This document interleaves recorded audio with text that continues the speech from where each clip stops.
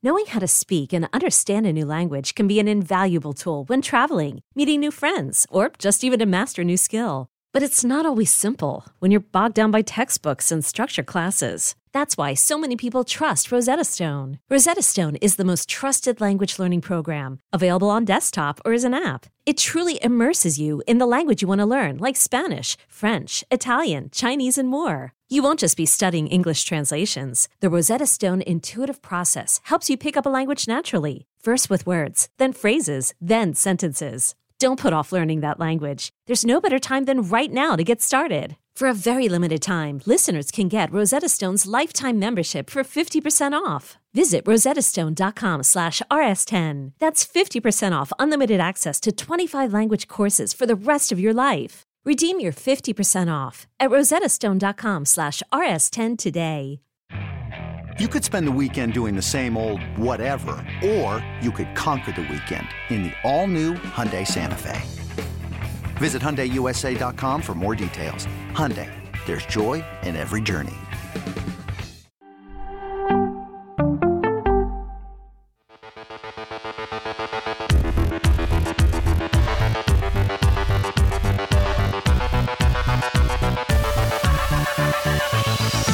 Welcome back, everybody, to Fantasy Football Today, DFS. I am your host, IMC Najad. We're continuing our offseason series, but we're only 58 days away from kickoff. That's Kansas City and Detroit, Thursday Night Football. I have a special guest with me. You heard him here last year on this very show, on this very podcast, Fantasy Football Today, DFS guest, TJ Hernandez at TJ Hernandez. TJ, you are the director of DFS at 4for4. 4for4.com is where you can find his work. You can also find him at BetSperts Media. 58 days away, TJ. That's got to sound, it's starting to sound like music to your ears, right? Yeah, man, I've been on this best ball grind all off season. So that's been my main focus, getting my fix now. But I'm sure within, 2 or 3 weeks, we're probably getting some DFS salaries dropping. It's usually the last week of July, I think. So I'm itching for some DFS action finally. That's going to be really cool. And I'll tell everybody, we're going to, listen, we're going to talk about regression candidates. TJ, he writes a lot for 4for4.com, and you can find all of his stuff there. We're going to tap into some of the stuff he wrote about, some of the outlier sort of statistical players from 2022 and what that means for 2023. So we're going to get into that. But at the end of the show, we're actually going to talk a little bit about the DFS main slate. No, we don't have salaries, but it will be fun to just sort of speculate based on totals and things of that nature, the teams involved, where people will likely go on the main slate. Maybe you want to play just the early slate. Maybe you want to just do the afternoon slate. Maybe you want to do the main slate. Either way, we're just going to tap into that a little bit at the end of the show. There certainly will always be a DFS tie-in.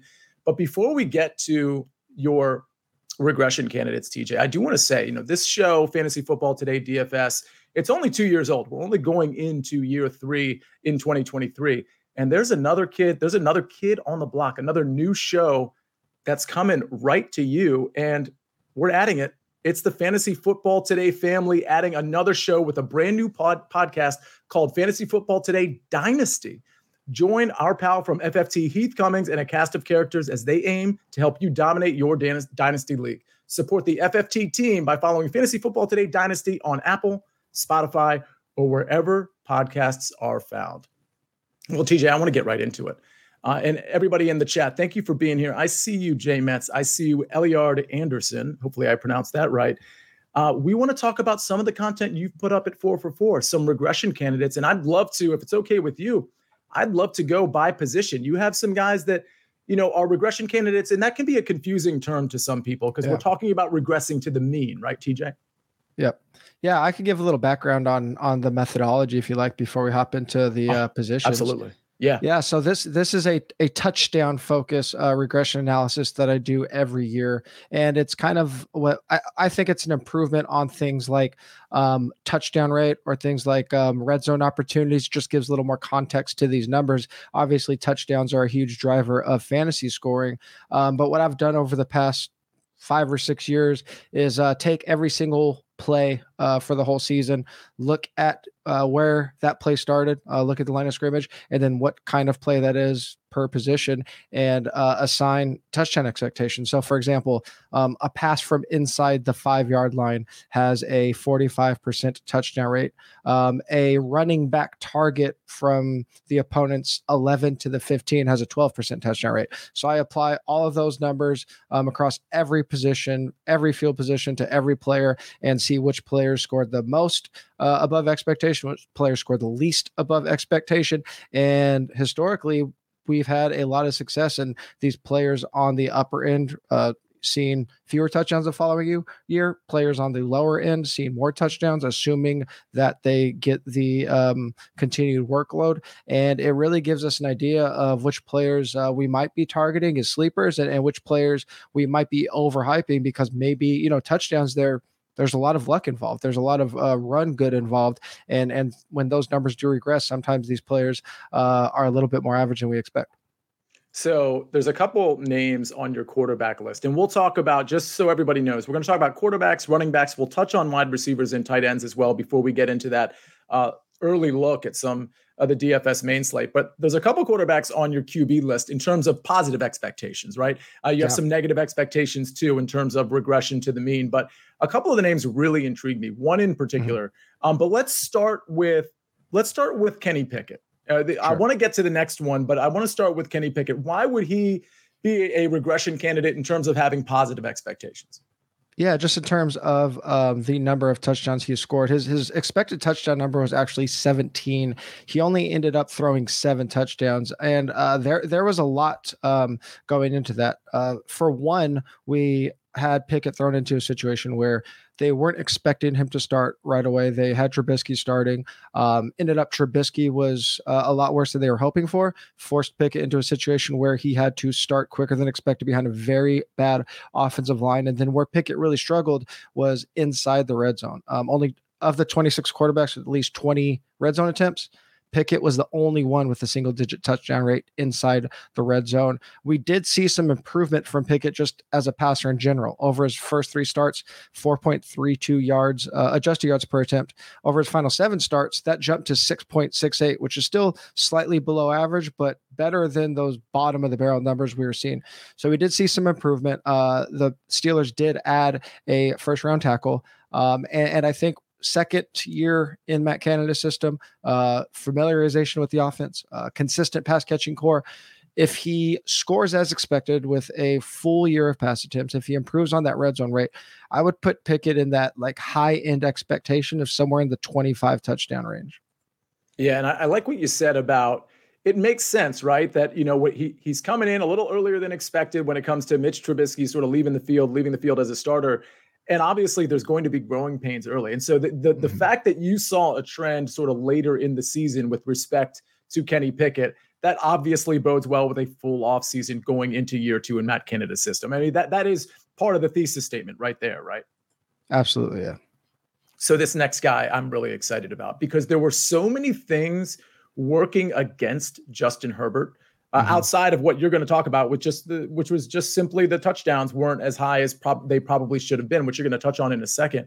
But there were so many other things that we'll get to in a second when it comes to Justin Herbert in terms of things working against him in 2022. But tell me why he's a positive expectation regression candidate in 2023. Yeah, with all these guys, I'm starting with the math of the expectation. If we look at Justin Herbert's 25 touchdowns, that was 9 below expectations based on all of his pass attempts and where they came from on the field and historical pass grade numbers. He should have thrown 34 touchdowns. That would have made him finish as the QB5. And where these players would have finished, that drives the narrative so much, right? Because Herbert was going as the QB2 in redraft leagues last year, ended as a QB11. So a lot of disappointment there outside of where the passes came from, outside of actual passing rate. I mean, there's other drivers that can point us to a player regressing in the right direction. Herbert was second in pass attempts, second in passing yards. Those things typically coincide with higher passing numbers. He just had really bad luck. He was a little unhealthy. He had 2 receivers that missed multiple times. And on top of that, like, we don't talk about Herbert as a rushing quarterback. he was one of 14 signal callers that had at least 50 rush attempts. He was the only one in that group that didn't have a rushing touchdown. So yeah, he's not going to go out there and, rush for 50 yards every game and give you 10 scores. But I mean, if we get 3 or 4 rushing touchdowns out of Herbert instead of 0, and he comes in on the high end of his expected passing touchdown number, if he has, if it's a big overcorrection and he comes in at like 37 or 38 passing touchdowns, this is a guy that could compete for the QB1 with this new offense, with a new rookie in Quentin Johnson, with a new offensive coordinator in Kellen Moore, whose offenses were top 6 in scoring 3 of his 4 years in Cowboys. There are a lot of things pointing in the right direction for the Chargers, and particularly for Herbert. Of course, got the great pass catching back as well. Yeah, and when you talk about the rushing touchdowns, I mean, part of all of this, when it comes to Justin Herbert, I'm trying to think of, well, okay, let's build off of a couple things. What would his season have been if the rib cartilage injury hadn't happened basically at the beginning of the season? Because that really hampered him. He probably should have rested way longer than he did. It probably hampered him the entire season. But then you got Slater and Lindsley injuries on the offensive line. Now, the offensive lines get injured all the time, so that's not necessarily an outlier thing. But those are 2 really important pieces that we're missing. Keenan Allen, I think people forget, he missed pretty much half the season. Yep. I mean, there were about 7 games he flat out didn't play, a couple more games where he was, clearly injured during the game. And you mentioned Mike Williams injured too. So, some of these things are going to happen in an NFL season. You can't really account for them. But the rib cartilage injury, the offensive line injuries, the injuries to your primary receivers. I mean, the fact that he was able to do what he was able to do is actually really impressive. And if these people stay healthy, and you add Quentin Johnson to the mix, you add Kellen Moore to the mix, man, I agree with you, TJ. Justin Herbert seems like a sky-high candidate who, for the record, to your point, might rush a little bit more than anybody expects. Not that he's a rushing quarterback, but still. Yeah, no, he'll give you random games where he'll give you 30 and 1 on the ground, and that obviously goes a really, really long way. So this next guy is really interesting to me because, and again, everybody can find this at 4for4.com.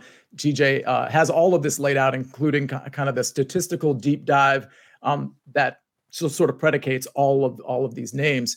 Matthew Stafford is interesting to me as a sort of a positive, and forgive me if I'm using the wrong terms here. I'm saying positive expectations relative to 2022, relative to the mean, what have you. So, Stafford is just, like, I don't think anybody's going to want to touch the Rams in general. I mean, obviously Cooper Kupp, Cam Akers, but the Rams in general, I think, obviously vibes are low. Nobody's expecting them to win many games. Tell me what you're seeing with Matthew Stafford.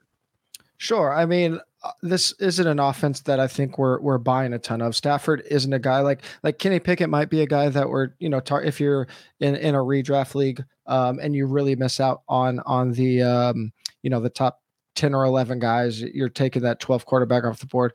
Maybe Pickett's there, but him and Stafford both I think are more likely going to be, if they do hit, early season waiver wire candidates in your typical 12-team league. I don't think they're guys we're going to be drafting, but keep an eye on early in the year, be ahead of the crowd on the waiver wire. Stafford came into last year with an elbow injury that everybody knew about, and for whatever reason, we all kind of said, maybe it's not as bad. Still ended up going as a top 12 quarterback. Struggled with that, ended up hurting his neck, missing half the season. Even when he was active, only threw 10 touchdowns, should have been around that 15 mark. I like guys like Stafford, or at least guys with some kind of significant history, because it's not like Kenny Pickett. We have 1 year to draw on. We have a long history of Matthew Stafford being consistently above average in terms of touchdown rate. In his first year with the Rams, touchdown rate is way up near 7%. Now you're not going to sustain that every year, but down at 3.3%, that's just not what we typically get from Matthew Stafford. Cooper Kupp should be coming into the year healthy. This is an offense that just really struggled all around last year. So I think just Stafford getting a full healthy offseason, having cut back, I think that he should be at least slightly above average again. What's interesting too is just from a DFS standpoint, I want everybody to keep in mind, like, these are guys that are, especially when it comes to Stafford and Pickett and Herbert to a degree, because, everybody's going to want to play like the true rushing quarterbacks that have some upside with their arm as well. I mean, Jalen Hurts comes to mind. Like, there are going to be opportunities where, especially early in the DFS season, where for one, nobody's going to be playing Kenny Pickett. So depending on the matchup. Oh, and by the way, Matthew Stafford He's in a high total game week 1 on the main slate. They play at the Seahawks. It's a 47-point total. That's certainly a contrarian candidate for the main slate because nobody's going to want to play Matthew Stafford. But even Justin Herbert, given what we saw from him as the QB 11 last year, TJ, he is the type of guy from a DFS standpoint that I want to be targeting in the first few weeks before people realize, hey, there were so many things mitigating such a great season from him. And so I think contextually, you want to keep this in mind for redraft and all of these other things. But DFS-wise, especially guys like Pickett and Stafford, but even Herbert to a degree, these are guys that might be a little lower owned than people expect. I mean, week 1, that's not going to be the case, right? Because the Dolphins play the Chargers week 1. It's a 50-point total. It's the highest total on the main slate. Still, there are going to be games where Herbert's probably lower owned. Go ahead, TJ. Yeah, I think one of the early season advantages to people that are doing a lot of best ball drafts are just doing a lot of off-season research. We have a pretty good idea of who we think our breakout candidates are going to be or who our underrated redraft players are going to be. And a lot of times those end up being low salary DFS guys. So they are, sometimes week 1 feels like a complete crapshoot. We don't know what's going on with new offenses, new coordinators. Just simply looking at some of these guys that we expect to have breakout years or bounce back years can be early season DFS targets for sure. All right. And let's talk about a couple of quarterbacks that maybe have some negative expectations, at least relative to what they produced from a touchdown standpoint last year. And the first one, it's Tua. Talk to me about Tua. Do you mind if we talk about both these guys together? Because I think they actually had really similar years, and I think their most likely trends are a little bit different.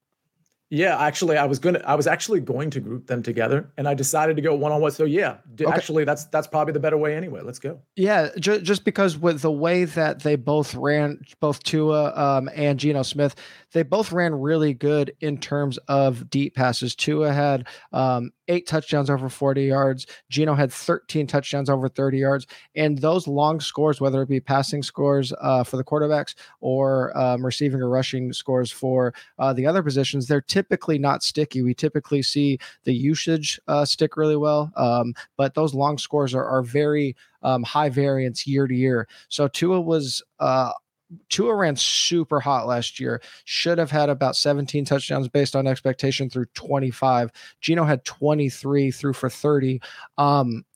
Tua threw for a super high touchdown rate, over 6%. We typically don't see that repeating. And even with Tua running super hot, he was the QB 9 in terms of point per game when he played at least 70% of the snaps.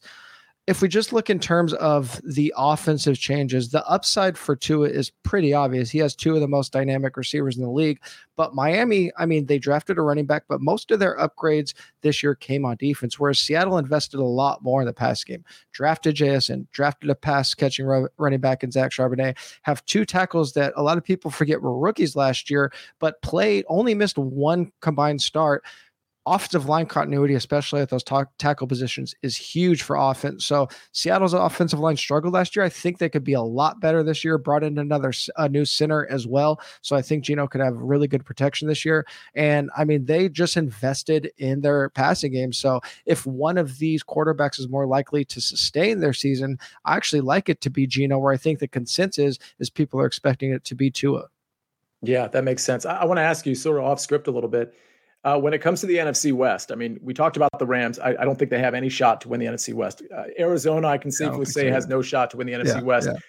Yeah. When you look at the numbers, I think last I checked, you had the Niners at like minus 150. And I think the Seattle Seahawks were somewhere in like I can't remember what it was, but plus, it was certainly a plus number, a pretty healthy plus number.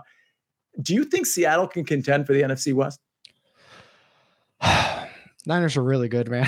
Yeah, but really good. For me is no, I don't. Like, I think Seattle's good, but I don't think, regardless of who's at quarterback, which I expect it to be Brock Purdy, I think it's the Niners division because of it's just a head-to-head matchup, really. I think their offense is going to be really fun. As long as we had Pete Carroll, we thought he was never going to open up the pass game, and then Seattle's all of a sudden 8th in passing rate over expectation last year. I think that continues, so they could be a really fun team. I don't know if they could hold a candle to the Niners this year.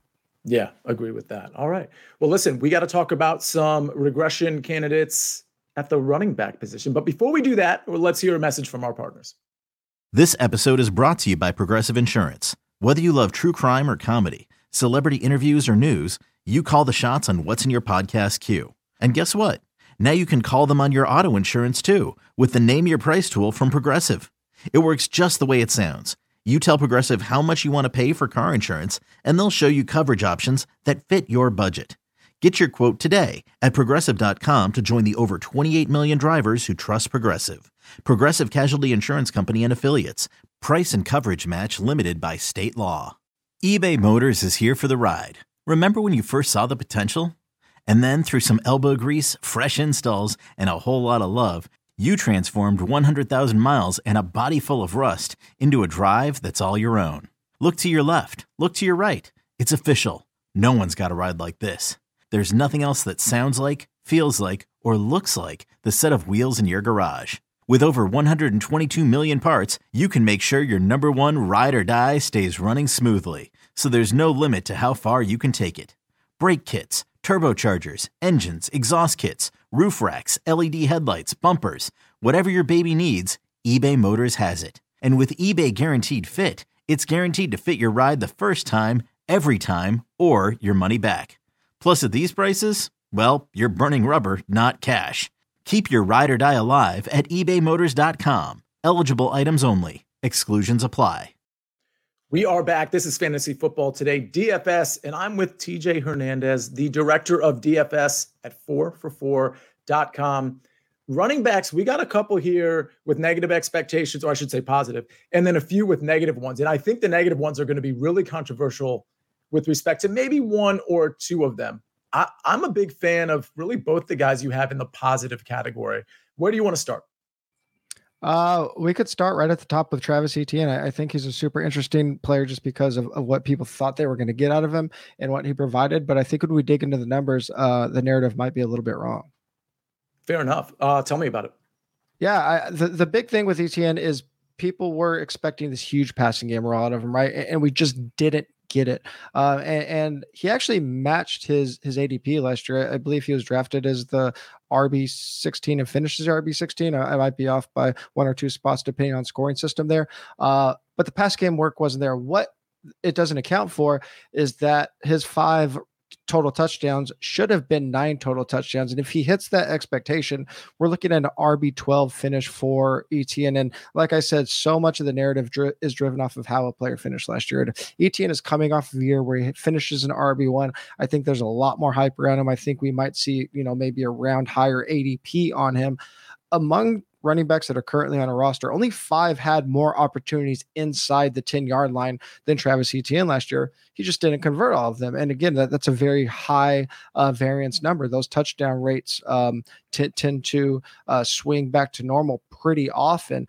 This is an offense that a lot of people are expecting to continue to trend up. Got Calvin Ridley to join their receiving core now. We know Trevor Lawrence is ascending. I want running backs that are going to be on explosive offenses. And sure, maybe Etienne isn't going to be this 70, 80 target guy that we're hoping for. But if we expect this offense to have a lot of scoring opportunity, a lot of times that scoring opportunity means sustained drives and short, easy touchdowns for the running backs, more running back opportunity. Etienne's competing with touches with a guy that is a perennial backup in Dearness Johnson and Tank Bigsby, who's a rookie that I like, but not a ton of draft capital where I think they're going to feel like they need to get him playing again. So he's had an over 60% touch share last year. I don't see any reason why Etienne doesn't match that touch share, maybe even exceed it. And if his touchdowns normalize, we're looking at a player that finishes as a top 10 running back. I think that's the key here, what you said about the touch share, because even if we think Tank Bigsby, and he is kind of a tank. By the way, his actual name is not Tank, it's Cartavius, if anybody wanted to know that. Although Tank is certainly a fitting name for him. But even if he gets some of the goal line work, because you got to think they invested in him to some degree because of the inefficiency from Etienne, maybe inside the 10, inside the 5. But even if Bigsby gets some of that, Etienne's going to get some of that too. But between the 20s, I feel like Etienne's going to get, like, not all of it, but certainly more than 60%. I feel like even if you think Bigsby as a rookie carves out a role, which is, questionable, sure, it's all going to otherwise it all seems like it's going to Travis. I don't think Dearness Johnson is a guy that's really going to do anything other than spell Travis Etienne when he's hurt, for example. Absolutely. Yeah, Right. I like Etienne a lot, and I think he's I mean, I wouldn't say necessarily a hedge because he's not going super late, but a lot of people are just hyping up the offense, and I think you could get a lot of the offense through the running back this year. So speaking of a lot of the offense through the running back, I look at the New England Patriots and I think, all right, how does Ramondre Stevenson not get like all the work? Because behind him, it just looks bare. Like I don't Pierre Strong, like Ty Montgomery. I don't even know really where we're going at the second and third running back position. We know Damian Harris is gone. Ramondre is somebody you really like. Talk about it. Yeah, Ramondre only scored 6 touchdowns last year. Obviously, he was a beast through the pass game with 88 targets, but he was very similar to Etienne in that both had at least 20 opportunities. That's targets plus rushes inside the 10-yard line. There were 18 other players to hit that 20 opportunity mark inside the 10-yard line. They were the only 2 with fewer than 5 touchdowns. So Stevenson is getting the requisite work near the goal line. I know a lot of people think, oh, Damian Harris was the pounder last year, which people just automatically equate with goal line work. But Stevenson was getting a lot of work inside the 10-yard line. I would expect him to continue to get that work. He is obviously a safer bet than Etienne because he is getting that passing game work that we didn't see from Etienne. The only little bit of pause, and I don't think we need to have too much pause, is that Bill O'Brien is going to be calling plays again this year. He has struggled as an offensive coordinator before. But I mean, with Harris gone, they already released James Robinson. I just don't see a hurdle other than that the Patriots do have the most difficult schedule in the league in terms of opponent expected win total. So they could get into some negative game scripts. They could see some spots where Stevenson doesn't get the touchdown upside that we're hoping for, but he has a safety net with his pass catching. So again, if that touchdown normalizes, he's being drafted high, top 10 running back in ADP. I think he has a chance to pretty easily match that. I like that. Okay, so it's the negative expectation guys. Again, this is all relative, right, to 2022 that I think are going to have some eyes, wide open a little bit. And I'm going to start with a guy who's coming off an injury, but seems like he's trending fine off of that injury that I think a lot of people are going to be in love with. And I wonder, and we're talking about Tony Pollard, and I wonder how you want to couch this. Is the negative expectation relative to the 2022 numbers, or is it relative to his ADP, or both? No, I think it's relative to his touchdown expectation only. I think with Tony Pollard, where like he had a huge gap in his expectation versus actual touchdowns. Should have been between 6 and 7 touchdowns based on where all of his touches came from. Scored 12. With that said, a lot of that is going to be made up for in volume. He's not going to be splitting work with Zeke. I think with Pollard compared to the other guys around him, we're so excited about Paul, right? He's been this uber efficient back that we've been waiting to get a full workload. When he has, he's absolutely blown up. He's won tournaments for people last year.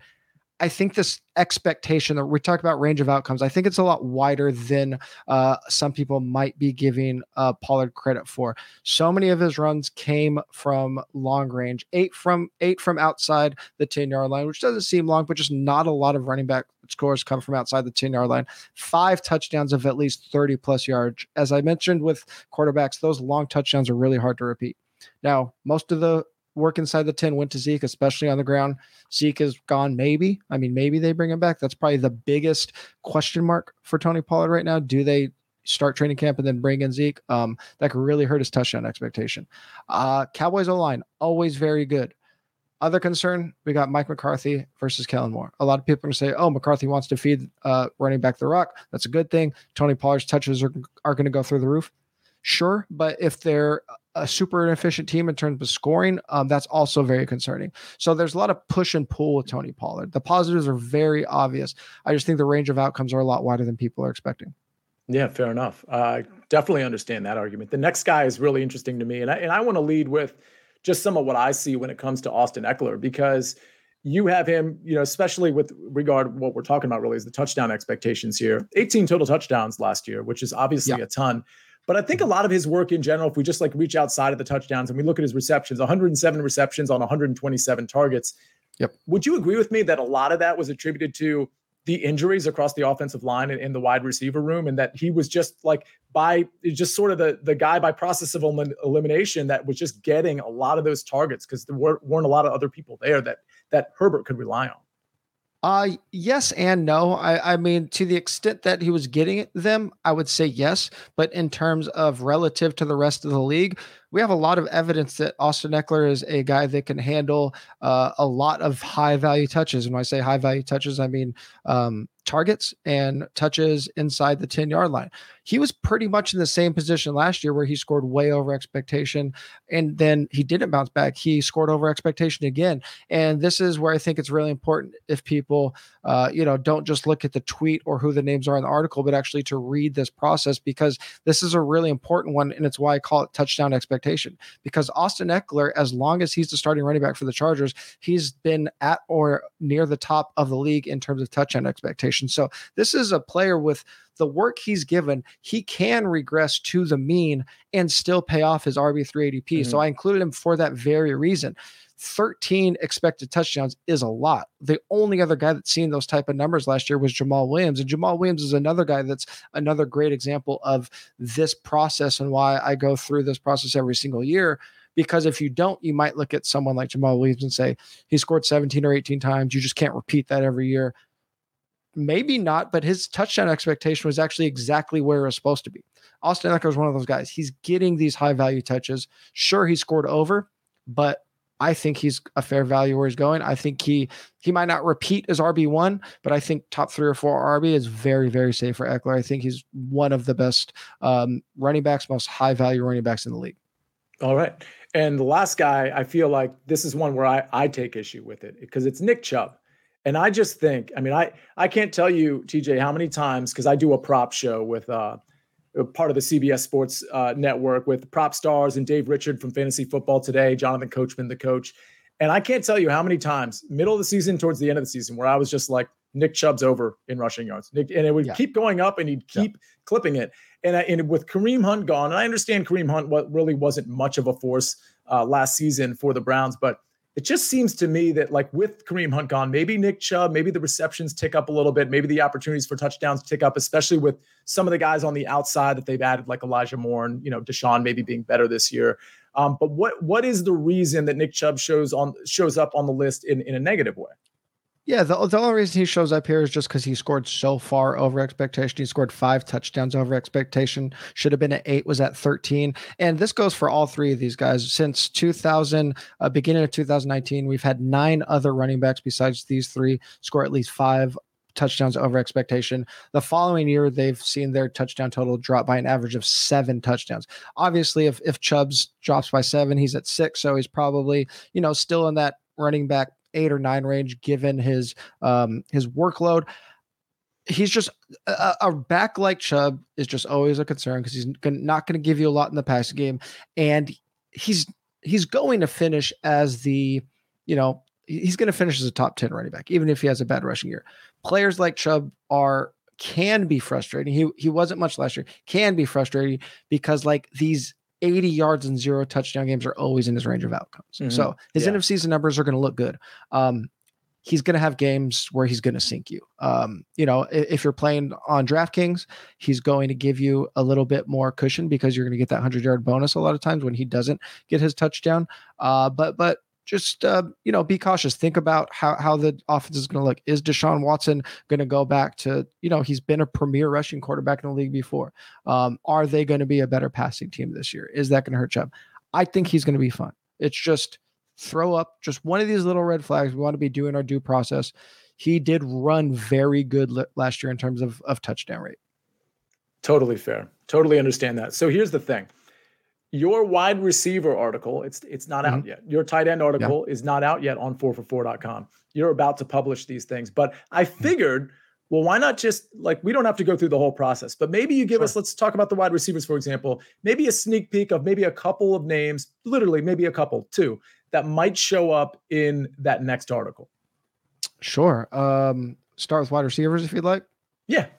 Yeah, the guy that scored the highest over expectation last year was Tyler Lockett, and that's not a surprise. Every single year, our guys that are quarterbacks that are the highest or lowest relative to expectation are almost always going to have pass catchers that are highest or lowest over expectation. Tyler Lockett scored 9 touchdowns last year. His expectation was 4.2. Now, Tyler Lockett, similar to a guy like Austin Eckler, he's proven that he can consistently score above expectation. He's a very efficient receiver, very good at what he does. Tyler Lockett, for me, is an opportunity to look at the Seattle offense as a whole and kind of dig into what we think they can do. A lot of people look at the drafting of JSN, look at Charbonnet, and kind of say, we're not sure how targets are going to play out. If we do some digging, I think we can kind of get an idea of what the Seattle offense is going to look like. Now, even though they threw at a top 10 rate over expectation last year, they were very limited in how they can do that. They ran 3 wide receiver sets at one of the lowest rates in the league.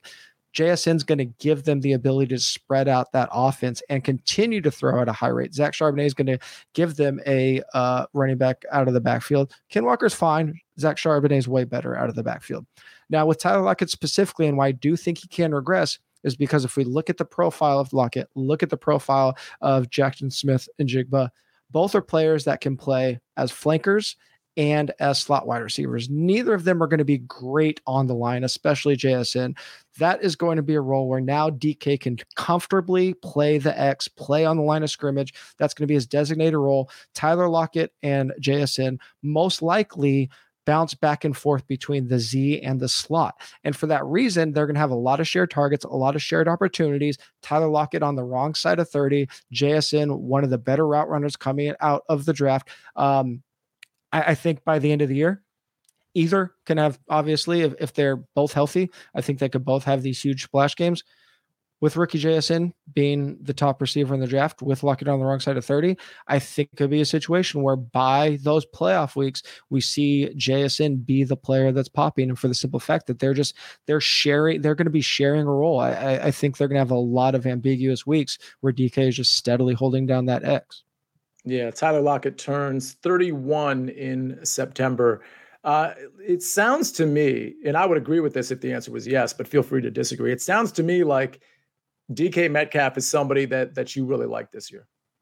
Yeah, and it's when we look at redraft or best ball, a lot of people will simply look at ADP and say DK is going way earlier than Lockett and JSN. Lockett has outscored him before. Lockett's the obvious value. I look at the roles and look at DK and how he plays. And like I said, look at Tyler Lockett and JSN likely splitting these roles. And if this offense continues, if Geno Smith continues the efficiency that we saw last year for the reasons that I laid out, I really think that DK has a top 5 or 6 year in his range of outcomes this year.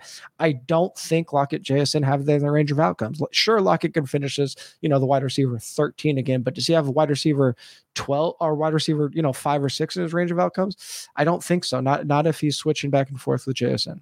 Totally agree with that. Maybe how about one other receiver that you want to just touch on real quick that's going to be in your wide receiver article? Yeah, I talked about Kenny Pickett, talked about how a lot of these players are tied to each other. I mean, Deontay Johnson is just the obvious one. Didn't score a touchdown last year. His expectation was 7. If we look at Matt Harmon's reception perception, Deontay just grades out as one of the best route runners. Matt Harmon's success rate versus man, versus zone, versus different type of coverages. Deontay Johnson just wins. These are the type of players we want on our team. If Kenny Pickett continues to ascend as a passer, Deontay Johnson is going to be the steady player on that team. I know people like Pickens. Pickens has a lot of Gabe Davis attributes. I like Gabe Davis, but I think it's going to be a little more inconsistent than people are hoping for. I know he's sexy. I know Pickens is sexy. Deontay Johnson is that dude in the offense. Totally agree with that. And from a DFS standpoint, listen, if you're looking at, trying to make a splash with any of these guys like Steelers, for example, listen, they play San Francisco their first game, and then they're home against Cleveland, but Vegas and Houston in weeks 3 and week 4. So just think of from a DFS standpoint, their value was already depressed, right? I mean, TJ's talking about them, but not a lot of people are thinking like these guys are going to be guys you want to put on your DFS teams, but it's going to be even worse after they play San Francisco and maybe after they play Cleveland. But then you wake up in Vegas and Houston, they're low priced. Nobody really wants to play them in spite of their low price because they're not sexy picks like George Pickens or like some receivers that typically score a lot of touchdowns.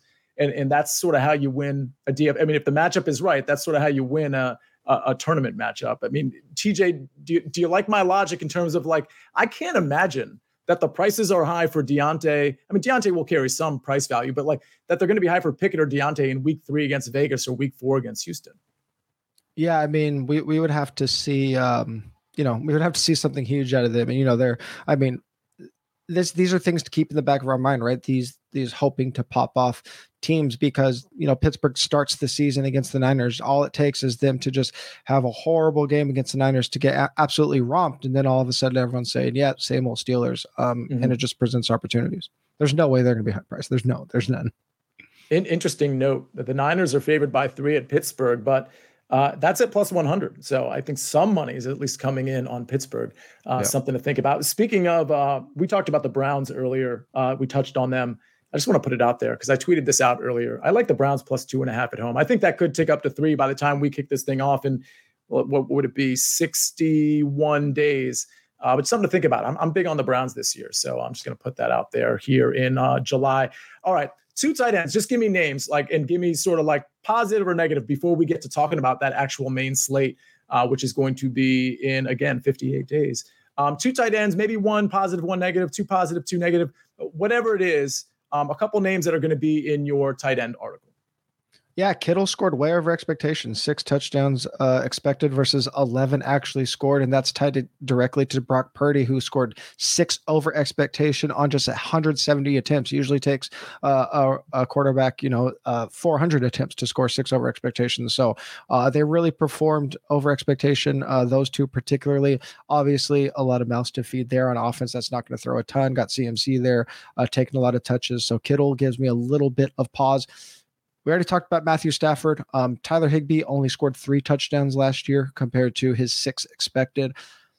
Higbee's never going to be that sexy pick guy. He's never going to be the guy that, we're expecting to give us a tight end 5 season over 17 games, but he's going to give us these random 3 touchdown games, or at least, he has in the past. And who the hell is going to catch balls after Cooper Kupp? I know, some people like Puka Nacua. Some people are on the Van train. I think Higbee, especially if you're playing boomer bust game and especially on DraftKings, where we really play the boomer bust tight end game. I think Higbee could have some random weeks where he's worth throwing darts at. Absolutely love it. All right. By the way, everybody in the chat, hit the like button if you haven't already. J-Rob, GC, and Team Energy. I see you, Office Depot. Ryan DeRipper, who apparently is the most humble guy in the chat, saying he will own everybody in fantasy football. Graphic 13. Thank you, I think, for acknowledging the top button. Listen, we're going to talk about the main slate real quick before we get out of here. But before we do that, let's hear another message from our partners. Robert Half research indicates 9 out of 10 hiring managers are having difficulty hiring. If you have open roles, chances are you're feeling this too. That's why you need Robert Half. Our specialized recruiting professionals engage with our proprietary AI to connect businesses of all sizes with highly skilled talent in finance and accounting, technology, marketing and creative, legal, and administrative and customer support. At Robert Half, we know talent. Visit roberthalf.com today. Hey, I'm Brett Podolsky, co-founder of The Farmer's Dog. We make fresh food for dogs. We started the company when we saw what a huge difference it made in my own dog, Jada, when she stopped eating ultra-processed kibble and started eating fresh, whole food. The Farmer's Dog food isn't fancy. It's just real food delivered to your door in pre-portioned packs. It's better for them and easier for you. Get 50% off your first box at thefarmersdog.com/podcast. That's thefarmersdog.com/podcast. And we're back. And this is Fantasy Football Today, DFS. Listen, I know it's July 11th, and I know we're quite literally 2 months away from the main slate. But this is fun. This is supposed to be fun, right, TJ? Listen, I know you're in the best ball streets and, Dynasty and all that stuff. So you probably haven't turned the page to DFS yet. But remind us, when do you think pricing will actually come out? We usually see pricing drop the last couple days of July, first couple days of August. Usually, I don't know if FanDuel or DraftKings drop first, but usually whoever drops first, one follows the other. I don't know if anybody working at either of those places is listening. I've been pounding the table. Tell me what you think about this idea. I think when pricing drops, they should run a tournament that locks when the Hall of Fame game starts. So you set your lineup, idea. and then you can't touch it with all the preseason action. So it's like basically a best ball DFS thing that locks at the Hall of Fame game. Yeah. Oh, I'm so in. I'm going to clip this. I'm going to have Zach clip this and we'll tag DraftKings on it. Why wouldn't they do that? I've been asking every year. Let's get this going. Let's get this going. Oh, TJ, what an amazing idea. All right. So listen, speaking of, we have a main slate that has 13 games, as you might expect, week 1. 8 games are at 1 o'clock in case you want to play the early game slate or early games slate. And then at 4:25, they're all at 4:25, by the way. We have 5 games. And the afternoon, the 4:25 games happen. This is Eastern Standard Time, of course, happen to be some of the games that have the higher point totals. Some games that stand out to me. I mean, I'll just tell you that the games with the highest point total, like right now, these totals might change. Dolphins at Chargers. That's a 50-point total. That's the highest on the slate. Again, this is the main slate. The Kansas City game that kicks off this entire season at home against Detroit. That's a 55-point total. That'll be a showdown discussion that we'll discuss when we get closer. The Browns and the Bengals. Browns at home against the Bengals. That's a 47-point total. That's a 1 o'clock game. Rams at Seahawks. We've been talking about the Rams and the Seahawks this entire show. That's a 47-point total. Other notable games, Eagles, who a lot of people are going to want to play, are at the Patriots, 45.5. Bucks at Vikings, 45.5. Texans at Ravens. I bring that up because Texans will probably be some cheap options and you can play Lamar and stack him or not stack him, whatever you want to do with that. Anything jump out to you? I mean, obviously Dolphins and Chargers is going to be the game people are going to be focused on. I mean, is that the game you're going to be focused on? Before I answer that game, there's 2 things that jump out to me, and they're not game or DFS lineup building specific. They're kind of more theory game selection specific. Two things that let's just pretend we can only play the main slate. 2 things that I or play, the full slates, full type slates, not like these random games.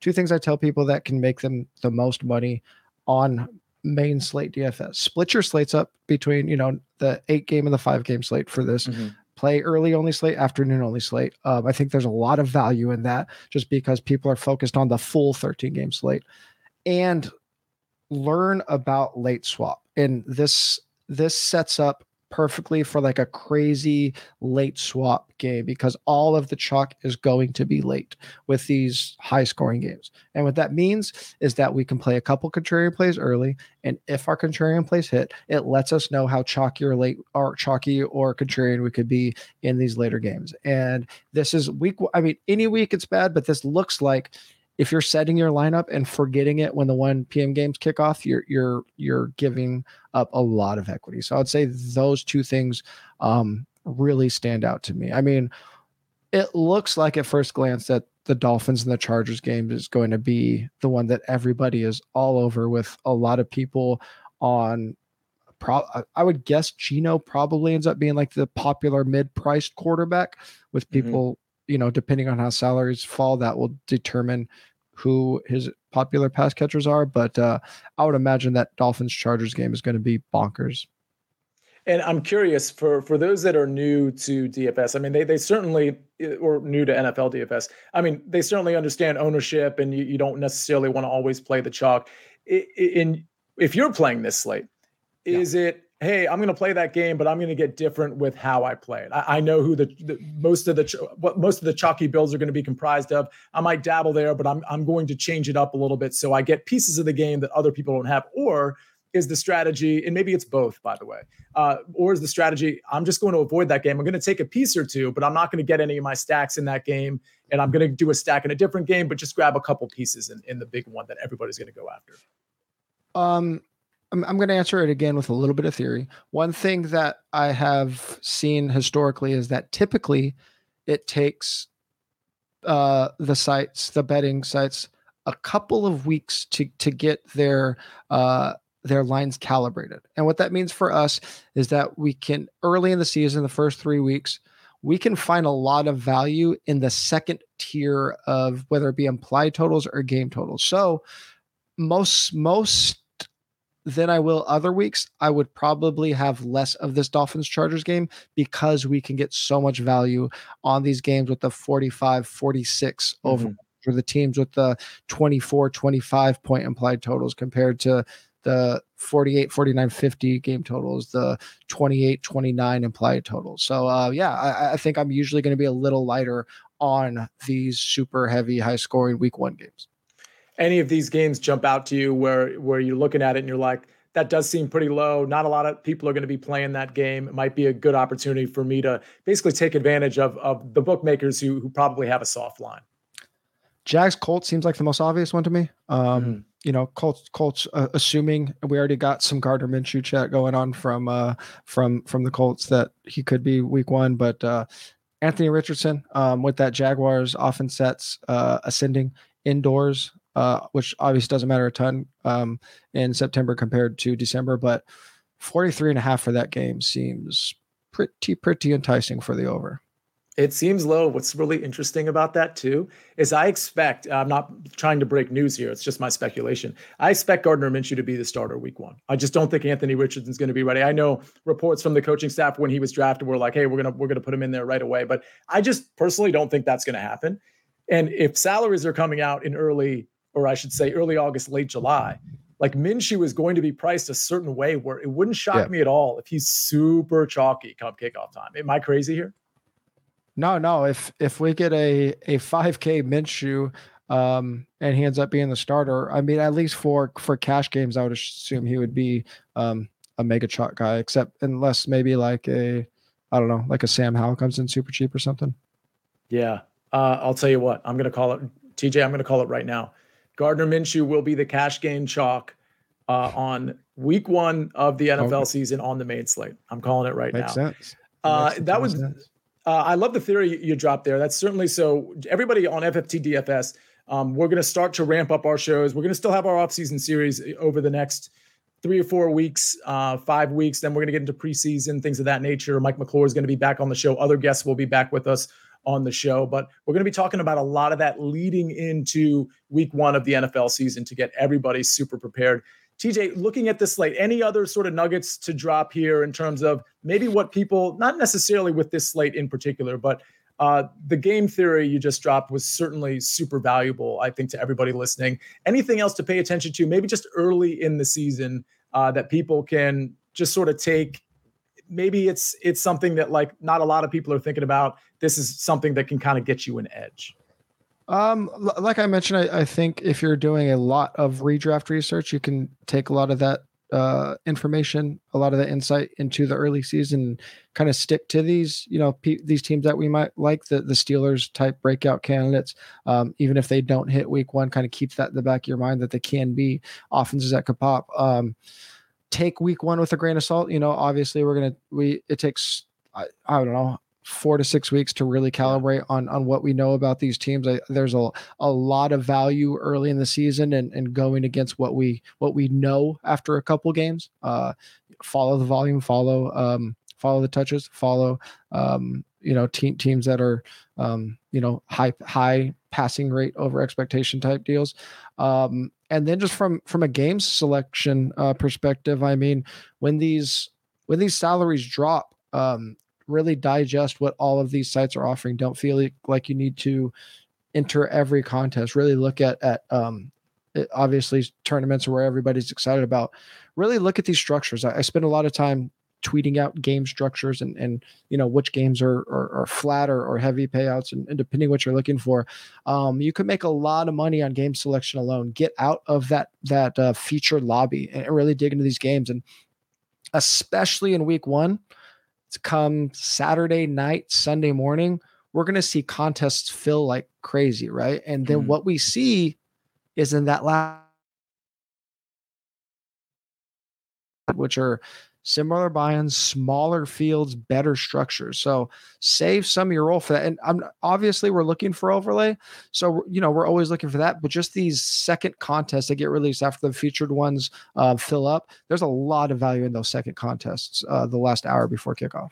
Love that. And I'll tell you what you said about the early in the season alleged trends. I mean, I can't, like, the beginning of the season is always the part of the season I tend to spike the most. I tend to make the most money. It's because by week 2, people think they know all the teams. They know all the trends. They know exactly. And by week 3, it's the same thing, week 4. And then you start to see things kind of normalize as the season goes on. But please take advantage of that perception that's going to exist going into week 1, but certainly after week 1, going into week 2 and week 3. That's where you can really take advantage of some false perceptions there. So TJ, before we get out of here, we know we can find your work at 4for4.com, and we know we can look for your regression candidate articles, touchdown regression candidate articles, particularly in that wide receiver tight end department. Those ones have yet to be published. Anything else we can look forward to from you on 4for4?